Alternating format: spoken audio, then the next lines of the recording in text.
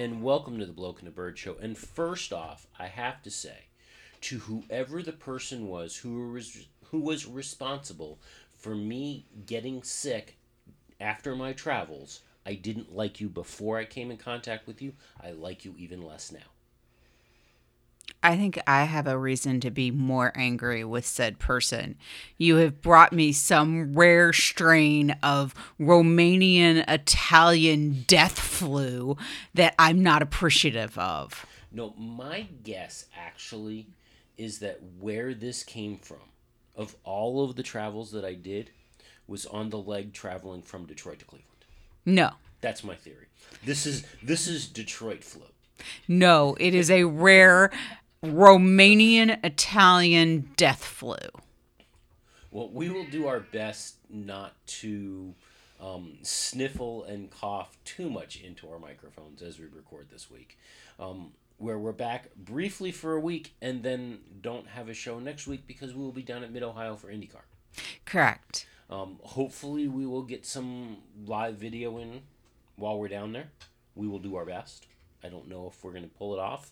It was a struggle last year, but we'll try it and see what we can do. We're not above struggling. See also, recording through death flu. We're strong. So, first off, before we get to anything when it comes to stories, we've got breaking news.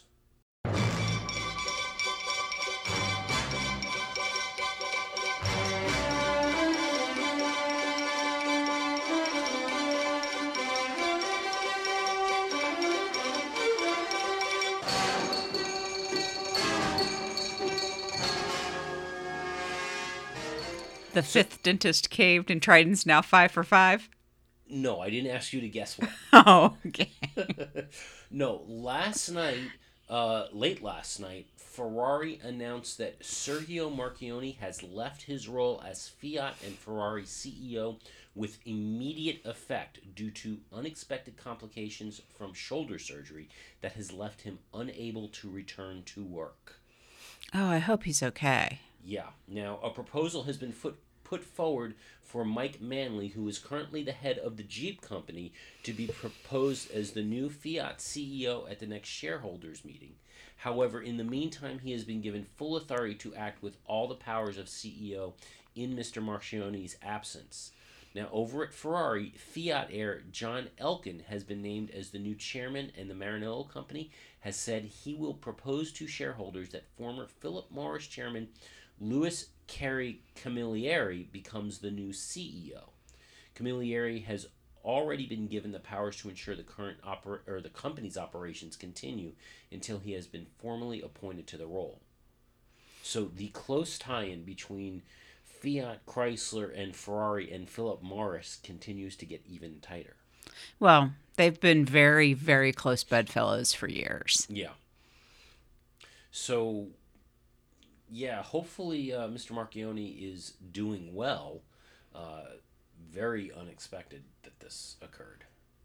It makes you kind of wonder what happened during shoulder surgery that makes him not be able to return to work. Yeah. So, in other departure news. Okay. This is our departure segment. So long, farewell, auf Wiedersehen, goodbye. Yeah, I don't think that this was nearly that friendly. Don't let the door hit you on the butt on the way out. Probably along those lines. So, do you recognize the name Santino Ferrucci? No. Okay. Should I? Santino Ferrucci, a couple of years ago, first off, despite the name, he is an American driver. He's an Italian-American driver, but he's an American driver, but was named by Haas as their first development driver. Okay. He's still technically part of the Haas team. He had been driving for the Trident Motorsport Formula 2 team. Okay. Also, this past year, he drove for... I'm not sure who he got the seat for. But this year he drove in a Detroit duel in Detroit for IndyCar on from June 1st to the 3rd. However, while at Silverstone, at the Formula 2 weekend at Silverstone, he earned himself a 2-race ban banned from driving in both the Hungaroring and Spa event after driving into the left rear of his teammate Arjun Mani's car during the cool down lap after the Silverstone sprint race. Ouch. Howsomever, he Howsomever. also was fined 66,000 euros for driving without a glove on while also holding a mobile phone as he drove between paddocks in his F2 car. As a result of all of this great action that he has taken, the Trident Formula 2 team has fired him. In addition, they also say that he hasn't paid for his seat. So they're a little ticked at him. According to the statement from Trident, that they have communicated to Santino Ferrucci and to his guarantor, a company represented by Mr. Michael Ferrucci, the termination of the contract with the team. This decision was motivated by the events which are now in the public domain that occurred at Silverstone, as well as by the serious breach of drivers' payment obligations. Since the beginning of the championship, the driver justified his payment default with alleged failure by his sponsors to fulfill his obligations. It seems weird that, despite such kind of issues, Santino Ferrucci had the resources needed to enter the Detroit IndyCar race from June 1st to 3rd, while at the same time, he was not honoring his agreement with Trident Motorsport. Trident gave mandate to its lawyers in order to activate all the procedures needed to fully recover its credits toward the driver. So it sounds like he was going to be fired whether or not he behaved badly because he didn't pay for his seat. And it all just happened at once. And so, yeah. Santino decided that he was going out in a blaze of glory and the hell with all those rules. And he never liked this Arjun guy anyway, so yeah. Yeah. I don't know. Yeah, they teach people not to burn bridges when they start to leave places. Perhaps they failed to teach this guy that. I guess. Now, we do not have word as to what Haas will be doing and what his final future is within the Haas organization. Haas has said that they continue to evaluate the conditions around the current situation and will make a decision in the future. Okay. But you're not really much of a development driver if you don't have a seat. Exactly. Just saying. Also out of a job, Eric Boulier. Yes, that was a little shocking. Now, just a reminder, and if you are watching our Facebook page, we pointed this out. Just prior to the French Grand Prix, Eric Boulier said that he had absolutely no intentions to leave the team and was going to stay with them to see the team through their current struggles. Fast forward a week later, and he has resigned from the team. Possibly encouraged to resign so that they didn't throw him out. Possibly. Now, this isn't the first time that Eric Boulier has left mid-season from a team, is it? Did he leave mid-season from Lotus to join McLaren? I believe he did. I think he had to take some gardening leave between the two, but he did leave Lotus mid-season after declaring that he was not going to leave Lotus. I didn't remember that whole thing, but Lotus was on an upswing at that point. This was before the money ran out, and while they were still outspending their budget. Well, they were, funding it on credit, of course, but I believe that he did leave Lotus mid-season in a midst of oddity. So, despite saying in France that he had no intention of leaving this team and, he needed to stay with him to see him through, the statement that he released just prior to Silverstone was that I am very proud to have worked with such a brilliant team over the past 4 years, but I recognize now is the right time for me to step down. I want to wish everyone at McLaren the best for the remainder of the season and for the future. 2 weeks ago, nope, we're staying with it, but now is the time. Well, he saw them through their hard times in 2 weeks. Yeah. Their struggles are over now, so Eric felt good to be able to leave. Now, Zach Brown said that, in addition to all of this, announced a full overhaul of their leadership structure, a bit more simplified. Zach said that the result was of the problems that they've had this year was the result of system and structural causes that required a major change from within. The performance of the MCL 33 in 2018 has not met the expectations of anyone at McLaren, especially our loyal fans. I'm glad to hear that the performance level that they have seen this year did not meet their expectations. Well, I'm glad that, because if this was meeting expectations, we need to really discuss about their expectations. Yeah. He says this is not the fault of the hundreds of committed and hardworking men and women at McLaren. With today's announcement, we start to address those issues head on and take the first step on our road to recovery.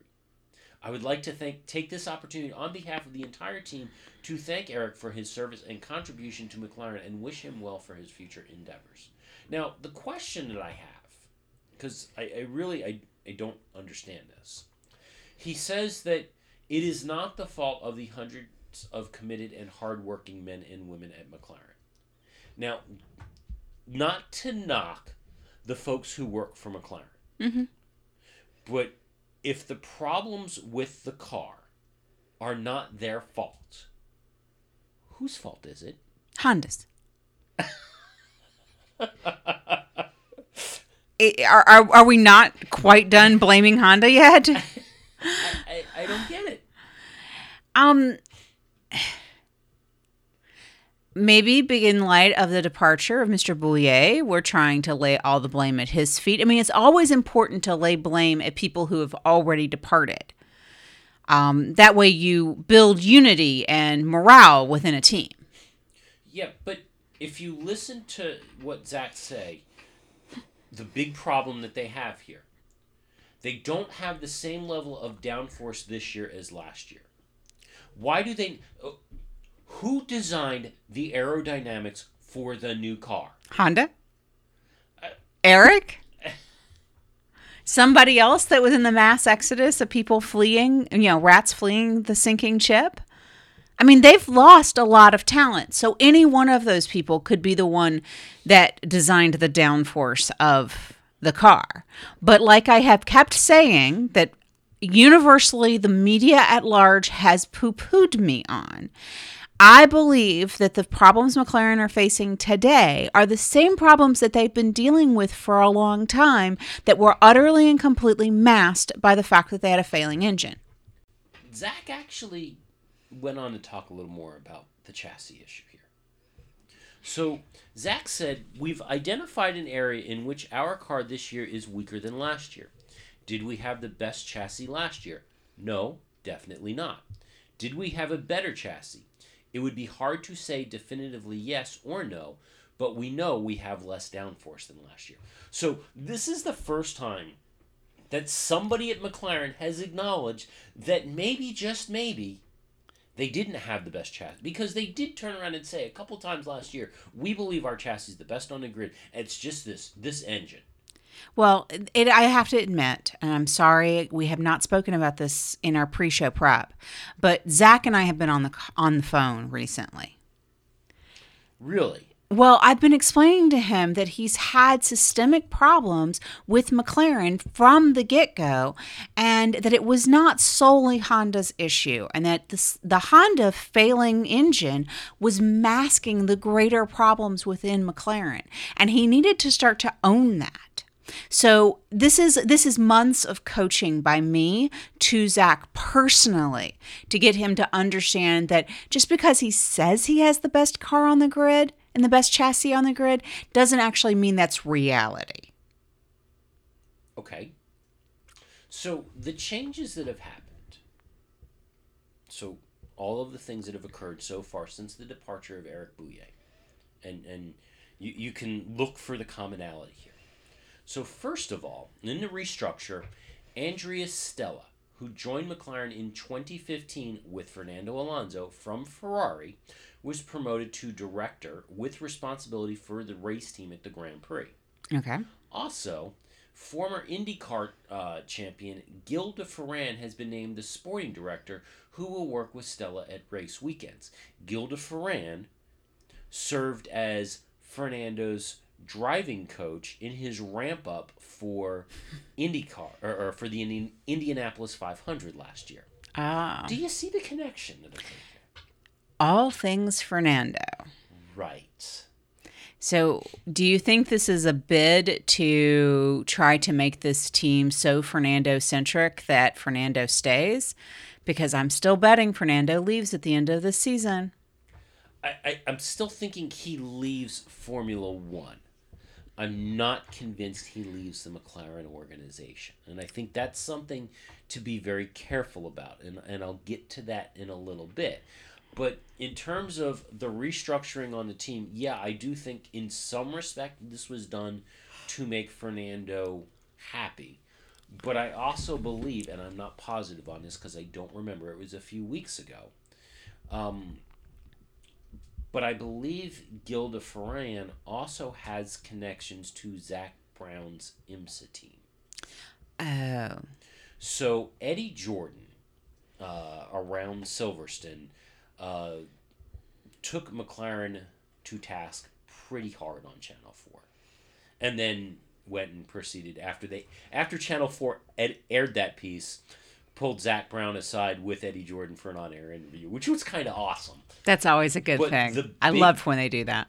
The big takeaway that Eddie had from his piece is if you look at the new leadership structure around McLaren and the format around McLaren, one, these are folks that are close with Fernando and close also with Zach Brown. And is this so much a change that will revitalize the team, or is this jobs for a whole bunch of buddies? Interesting. Yeah. Well, we'll have to wait and see what happens there. However, Zach also admits that the issues that they've got in order to fix the team and get them up to a winning format is going to take several years. He does not expect the team to be challenging for championships in 19 or probably even 20. Well, it's a rebuilding decade.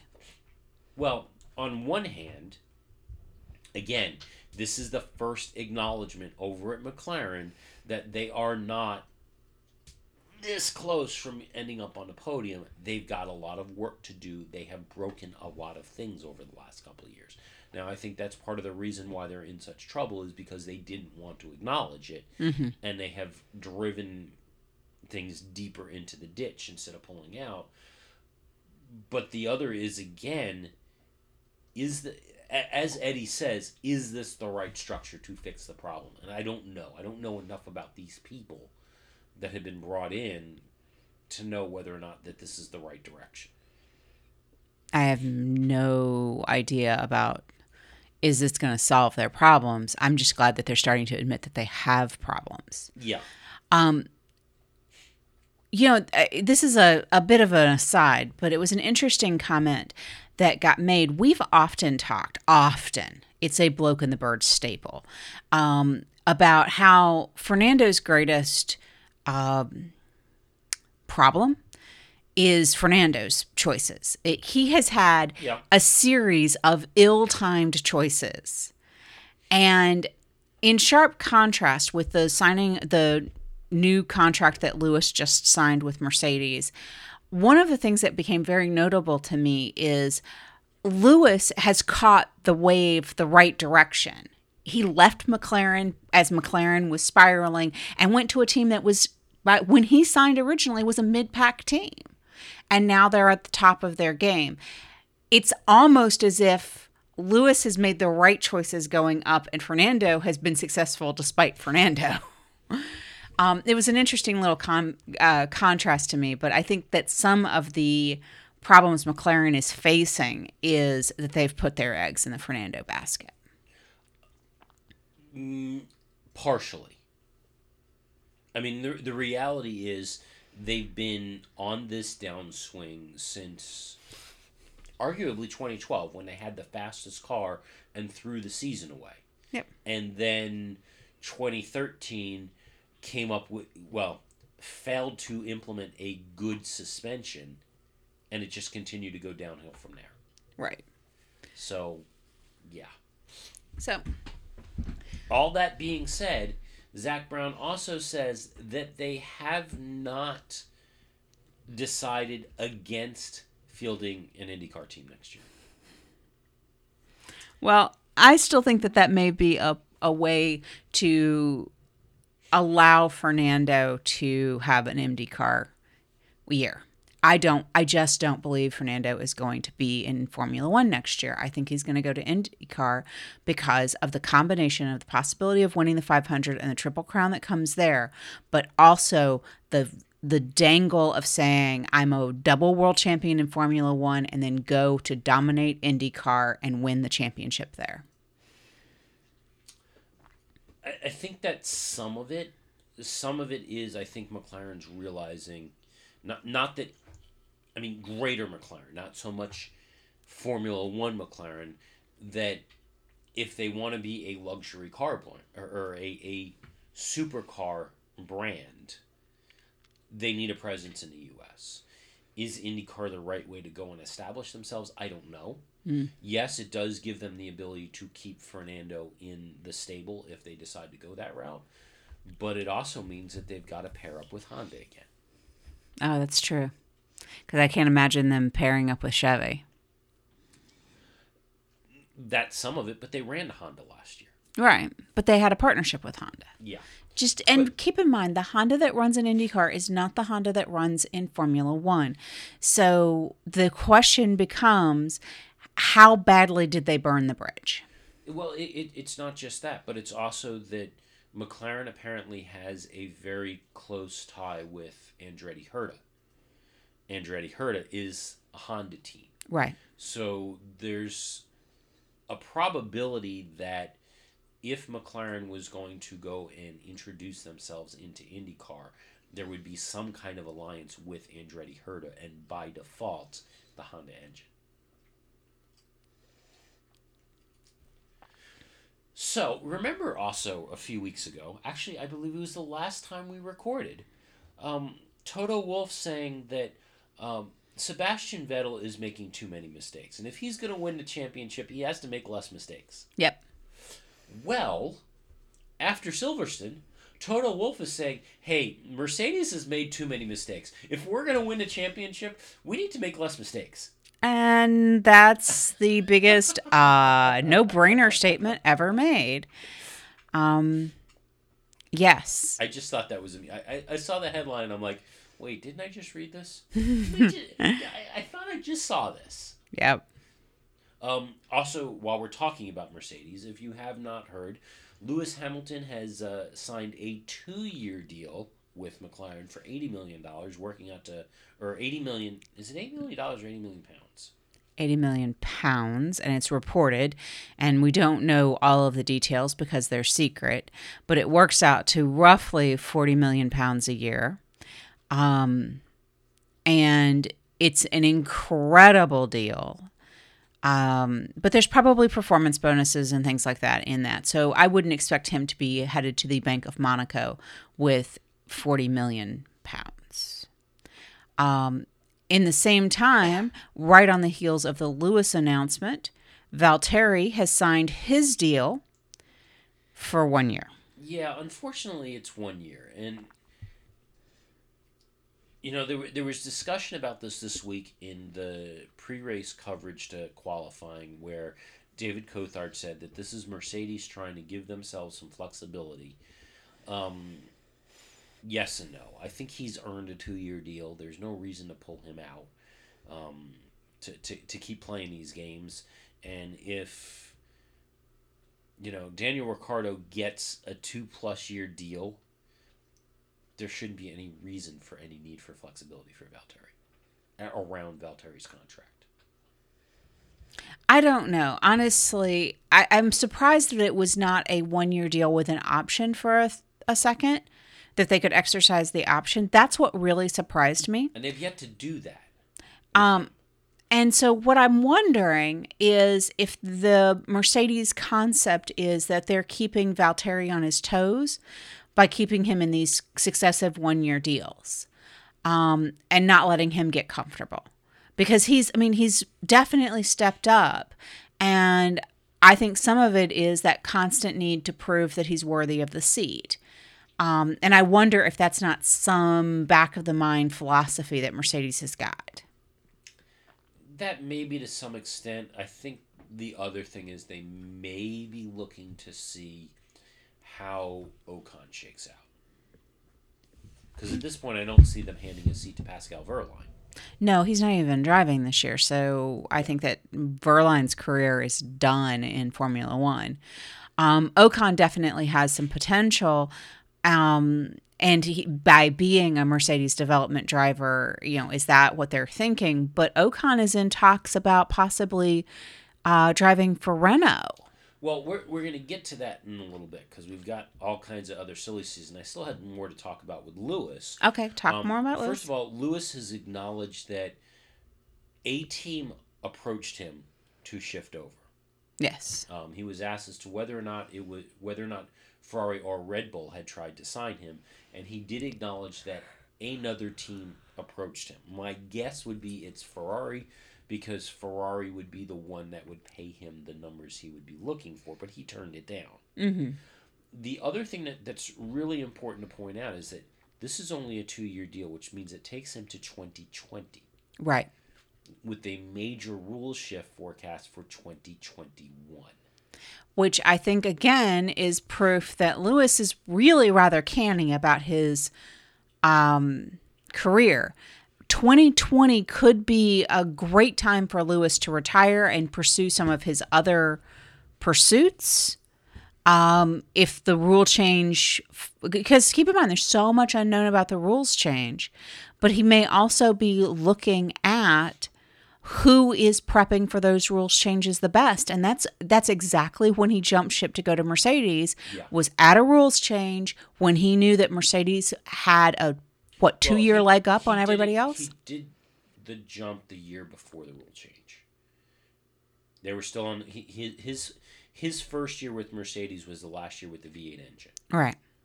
And then we went and had the rule change the following year. Mm-hmm.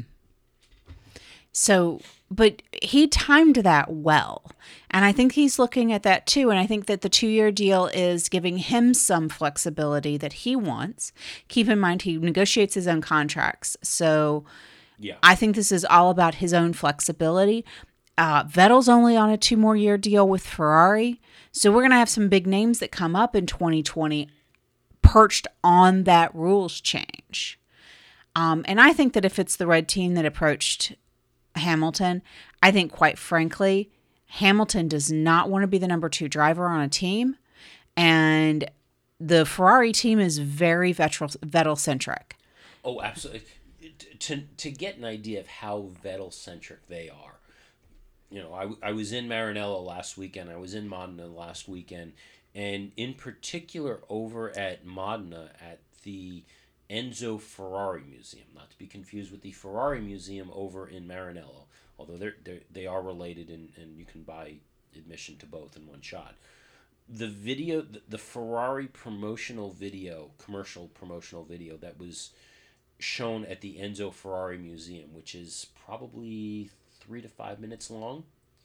There was, because Formula One is a big piece of Ferrari. Mm-hmm. All the lifestyle stuff that they showed, all of the other stuff, quite a bit of Sebastian Vettel, and whether it was driving, whether it was wandering through the paddock in the lifestyle attire, all of the other various bits, quite a bit of Sebastian Vettel and like 1 2-second shot of Kimi Räikkönen. That's it.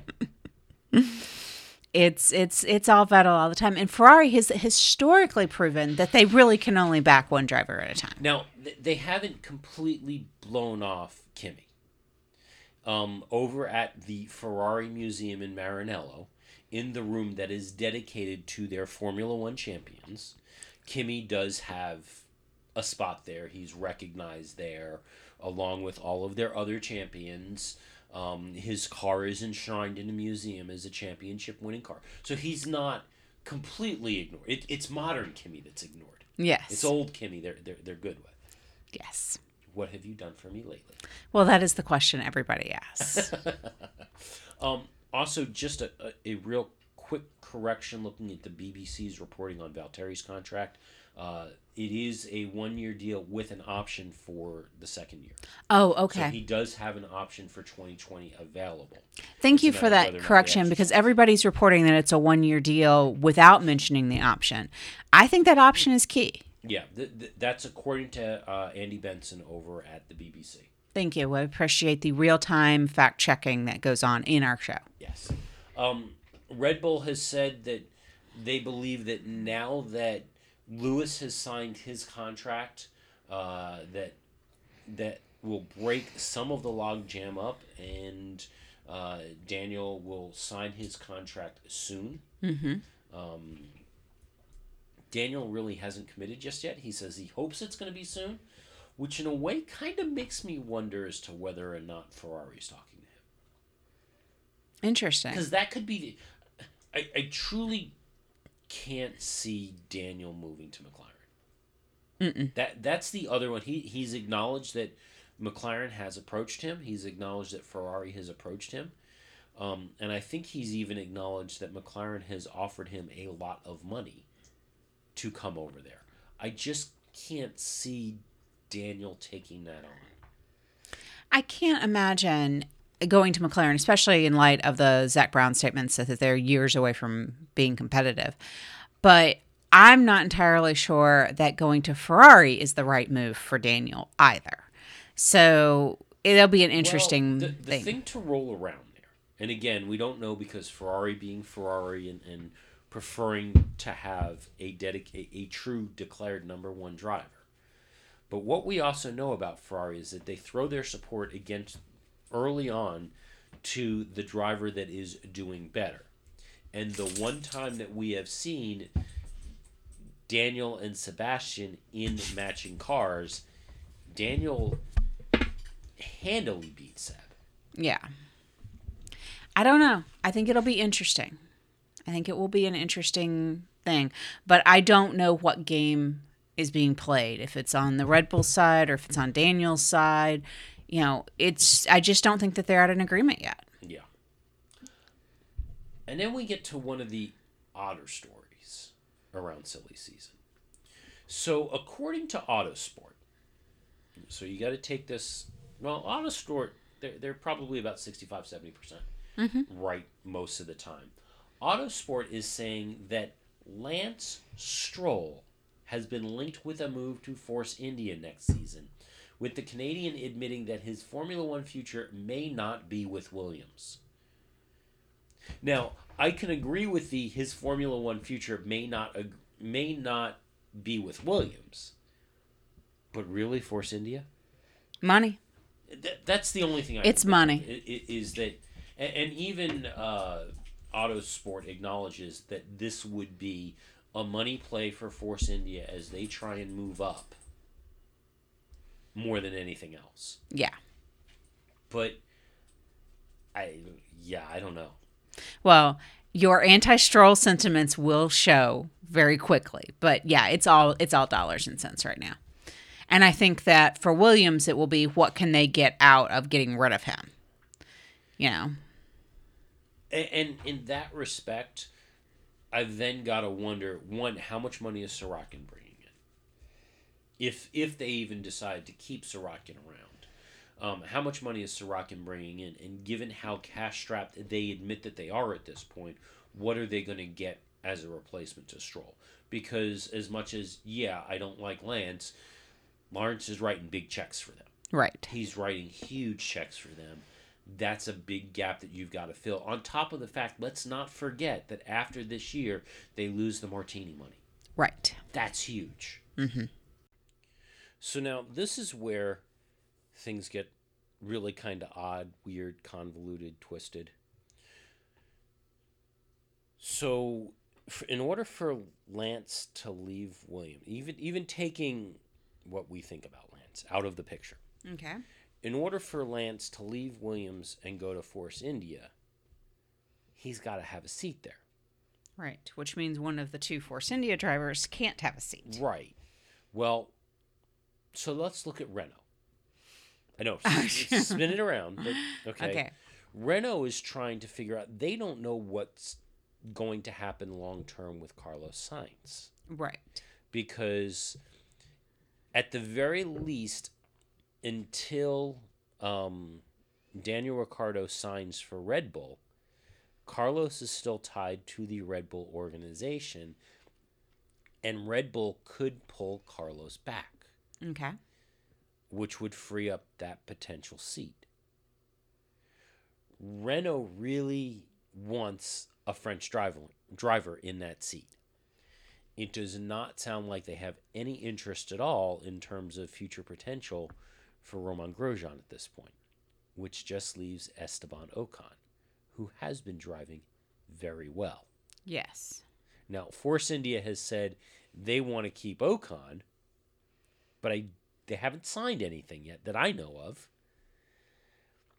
So if they can't, if Renault can't keep Sainz, that leaves the possibility that Ocon could leave Force India and move to Renault, open up room for Stroll to move from Williams over to Force India and take them down. Which means that Sainz needs a seat and Williams will have a seat. And Sainz is a good driver. Sainz could be, and that could be the other dot there. And I think Sainz could be a good asset to Williams. I'm not sure right now, and it's a shame, but I'm not sure right now that that's a step up for Carlos. I don't think so. I don't think it's a step up either, but it could be a real opportunity to turn the team around. But the other thing I have to wonder is, does it make better sense for Renault to let Sainz go if he becomes available, or to let Nico go? You know, letting Hulkenberg go would make me very sad. I know, but Nico also, in terms of Formula One, I think at this point he hasn't fulfilled his promise. Right. He hasn't won a race. I think he's gotten a podium, but he hasn't won a race. Sure. And I think in terms of his potential, he may have plateaued a bit in Formula One. I still think that there's plenty of room for him to go elsewhere. Mm-hmm. But I think in Formula One, he may have plateaued. And I don't see him at this point being entertained for a seat in a Mercedes or a Red Bull or a Ferrari or any team that's truly going to challenge in the next 3 years. That's the problem, is Hulkenberg has literally won every series that he has been a part of,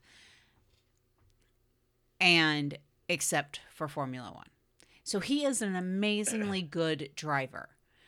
But just putting the pieces together has not worked out for him in the Formula One world. Yeah.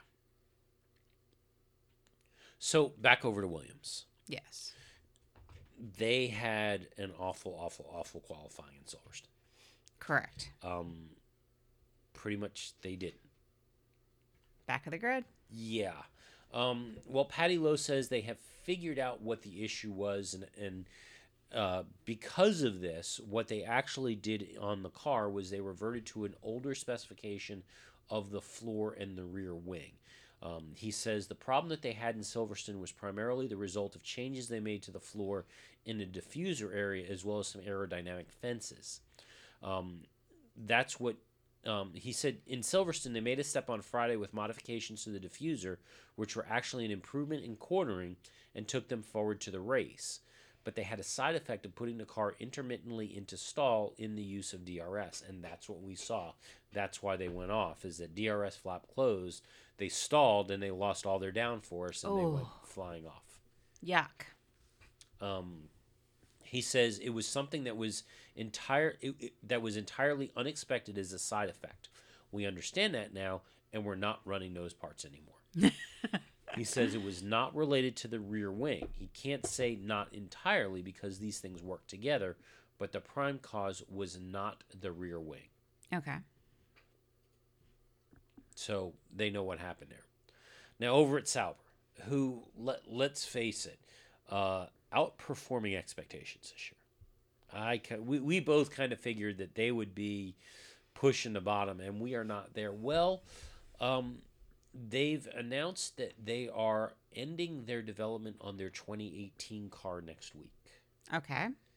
so that they can focus on the 2019 car, which the owners of Sauber have decided to target fourth place in the constructors' standings for 19. What an amazing difference this team has shown by not being under the directorship of Monisha Keltenborn.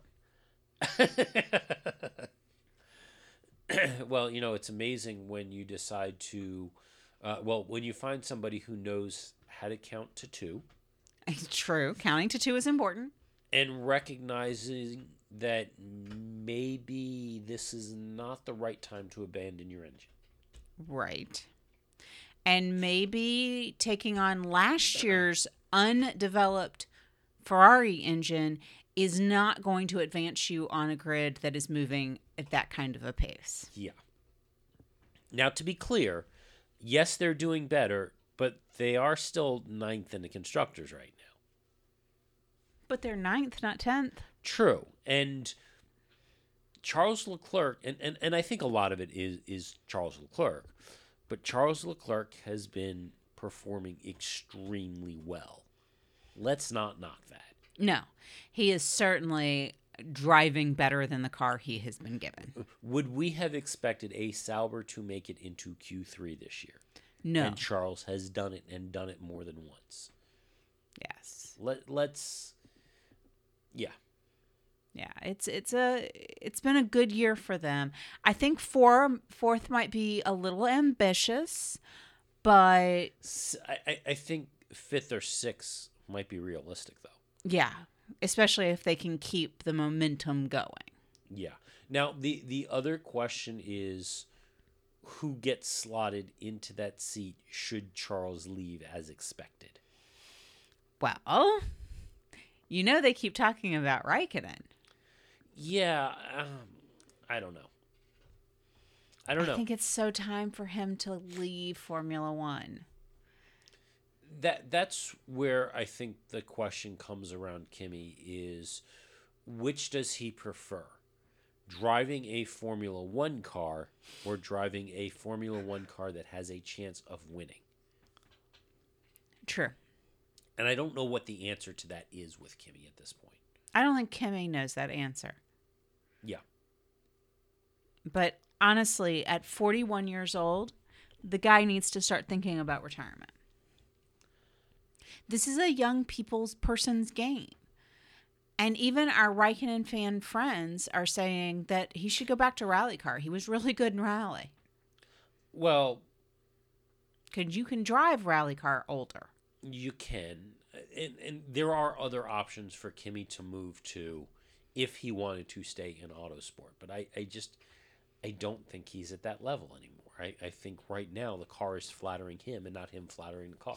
Well, I definitely think that that's the case. He is not flattering that car. Over to Haas. Haas has announced that they are skipping the Hungarian Grand Prix test, the in-season test. This is actually not related to Santino Ferrucci's troubles, although typically these are tests that young drivers are given a chance to drive. However, Haas said that they don't really think that they need the test.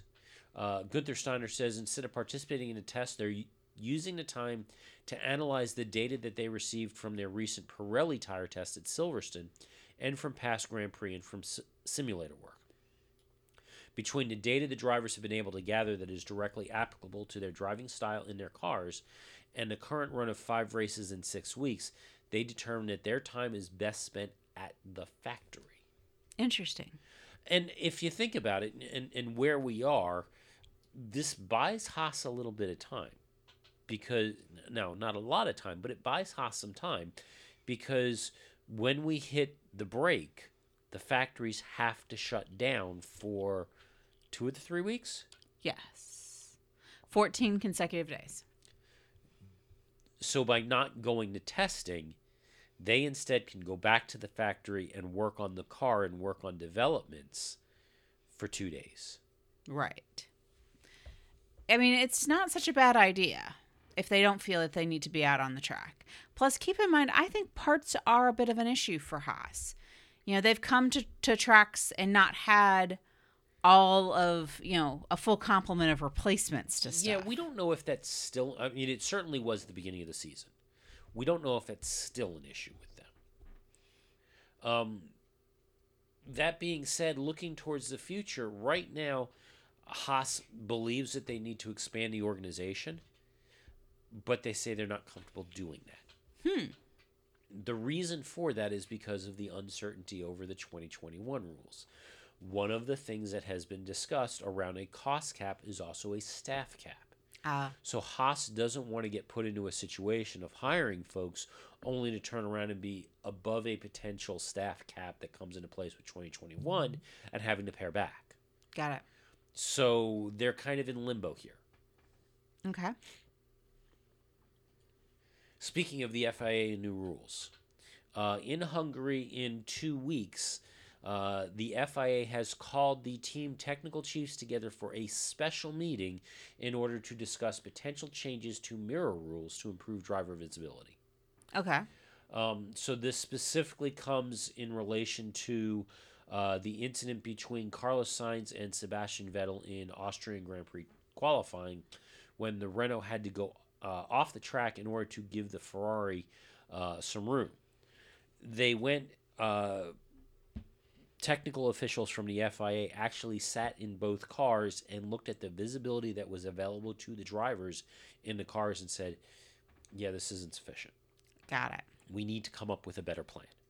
So this is the idea. And actually, their thought is that they may want to get a technical directive in place for Singapore. Interesting. Yeah. According to Nicholas Tambasi, he's looking at potentially a technical directive that would change the evolution of car designs that would impact the upper surface of the side pod and the lower regions of the rear wing that were blocking the rear view of high-rate cars. Interesting. So we don't know how this is going to look right now, but he also says that he believes that the trend for high-rate cars had made the mirrors much less effective. There's a possibility that what they're going to do is stipulate a specific location for the mirrors. The other technical piece that was rolled out this week was the the tender process for tires from 2020 on. Okay. New specifications that are included in that. The expectation is that front tires will be narrower, dropping from 35 millimeter or dropping by 35 millimeters to 270 millimeters, and the rears will stay the same at 405 millimeters, but diameters will increase from the current 670 meters to between 700 to 720 millimeters. The reason for this is because they want to go to 18-inch wheels for the 2021 package. Oh, okay. The other thing that is being discussed, or that was included in this, would be a ban on tire warmers. So explain this to me, because in pre-show prep, I was like, whoa, nobody's going to like that plan. We like them to have nice warm tires coming out of everything. Well, the idea by doing this is that it forces whomever the tire manufacturer is to provide a tire that performs better in a wider range of temperature conditions. Oh, well, there's a good point. There you go. So that's one of the big struggles have been this year, is that those tires either overheat or they're too cool, and they don't perform well. If you take the tire heaters out of the equation, you force the manufacturer to come up with a tire that performs better in a wider temperature range. Well, and that also can help post a safety car. Yes. And this is something that actually the teams are in support of, despite the fact, as they acknowledge, that they do have a strong process in place for working with the tire heaters or the tire blankets. They're open to them going away from those blankets now. Interesting. Yeah. I wonder if there'll be other shenanigans about getting heat towards those tires. Like, will you have two team members standing there with warming fans on the tires? Well, they're not technically tire warmers, but we're warming the general area of the tire. I think the idea is that, Formula One's one of the few series that actually does allow tire warmers. Mm. Um, and that if the tires are designed properly, that's less of an issue. Well, I do like the idea of tires actually designed properly. But the other issue that is tied into this is moving to 18-inch wheels. That means lower profile tires, which means a complete redesign of the suspension system of the cars. Fantastic. Now, added on top of that, did you catch the time frame for this contract? No. 2020 to 2021. When is the rule change supposed to take effect? 2021. Or excuse me, 2023. 2020 to 2023. 2021 is the rules change for the engine. Right. So it's a year before the engine changes. So what they've turned around and they forced the teams to do by going with this idea, is that the last year of the rule specifications, they have to completely redesign the suspension systems of their cars for 1 year before they go to the new rule set. And they want to save costs. I was going to say, that's not a cost-saving method unless it's allowing... Now, work this out with me. What if by doing that, you allow an extra year on the suspension, because the suspension should be transferable with the new rule changes because it's an engine spec. Nobody knows yet. But if that's the thought process, that they're moving, so they're only going to have an engine change in 2021, and they can move up the suspension change. They can shake things up a little bit in the last year of the engine, but let it preview for other... But the other thing that we don't know, and this is what makes it challenging from a tire producer perspective. I mean, the chassis issue is the concern from a constructor perspective, but from a tire manufacturer perspective, you're doing a major change to the tires 1 year before a major change to the rules package that you do not know the downforce, you do not know the stress, you don't know anything that's going, which means you're developing a tire for 1 year to throw it out to develop a whole new round of tires, just like the teams have to do it. Seems totally reasonable to me. Yeah. This is the world of Formula One. It's a world of contradictions. The other thing is that this is being put out as a sole source contract, so still no tire war coming out of this. Now Pirelli will win that again. Well, it depends on whether or not Pirelli wants to do it with these kind of rules. Pirelli's not 100% happy with this either. Well, it doesn't always put them in the best light. I mean, as a marketing function, these are not great things for them. Well, when your tires are blowing up because of crappy rules, but all people see are that the tires are blowing up. Exactly. It doesn't help you sell tires. Exactly. In track news, so this coming week, the 26th, it was on the agenda for a vote down in Miami on what would ultimately be a 20-year plan for Formula One. A 10-year contract with an option for another 10 years. Okay. That would include running, and they're saying running the race starting in October of 2018, along with a fan festival in Bayfront Park. Okay. As we have mentioned before, 4 of the 5 commissioners had to vote in favor of the contract in order for it to be approved. 4 of the 5 have expressed support, but there has been opposition from residents. Now, keep in mind, the groups that are against this are pretty much against any kind of special events in the area, including concerts. Yeah. So these are true NIMBY folks. Mm-hmm. But the decision was made to push the vote back until September. Okay. Yeah. I wonder if that'll affect the Fan Fest in Bayfront in October. They've also made some changes to the track layout yet again.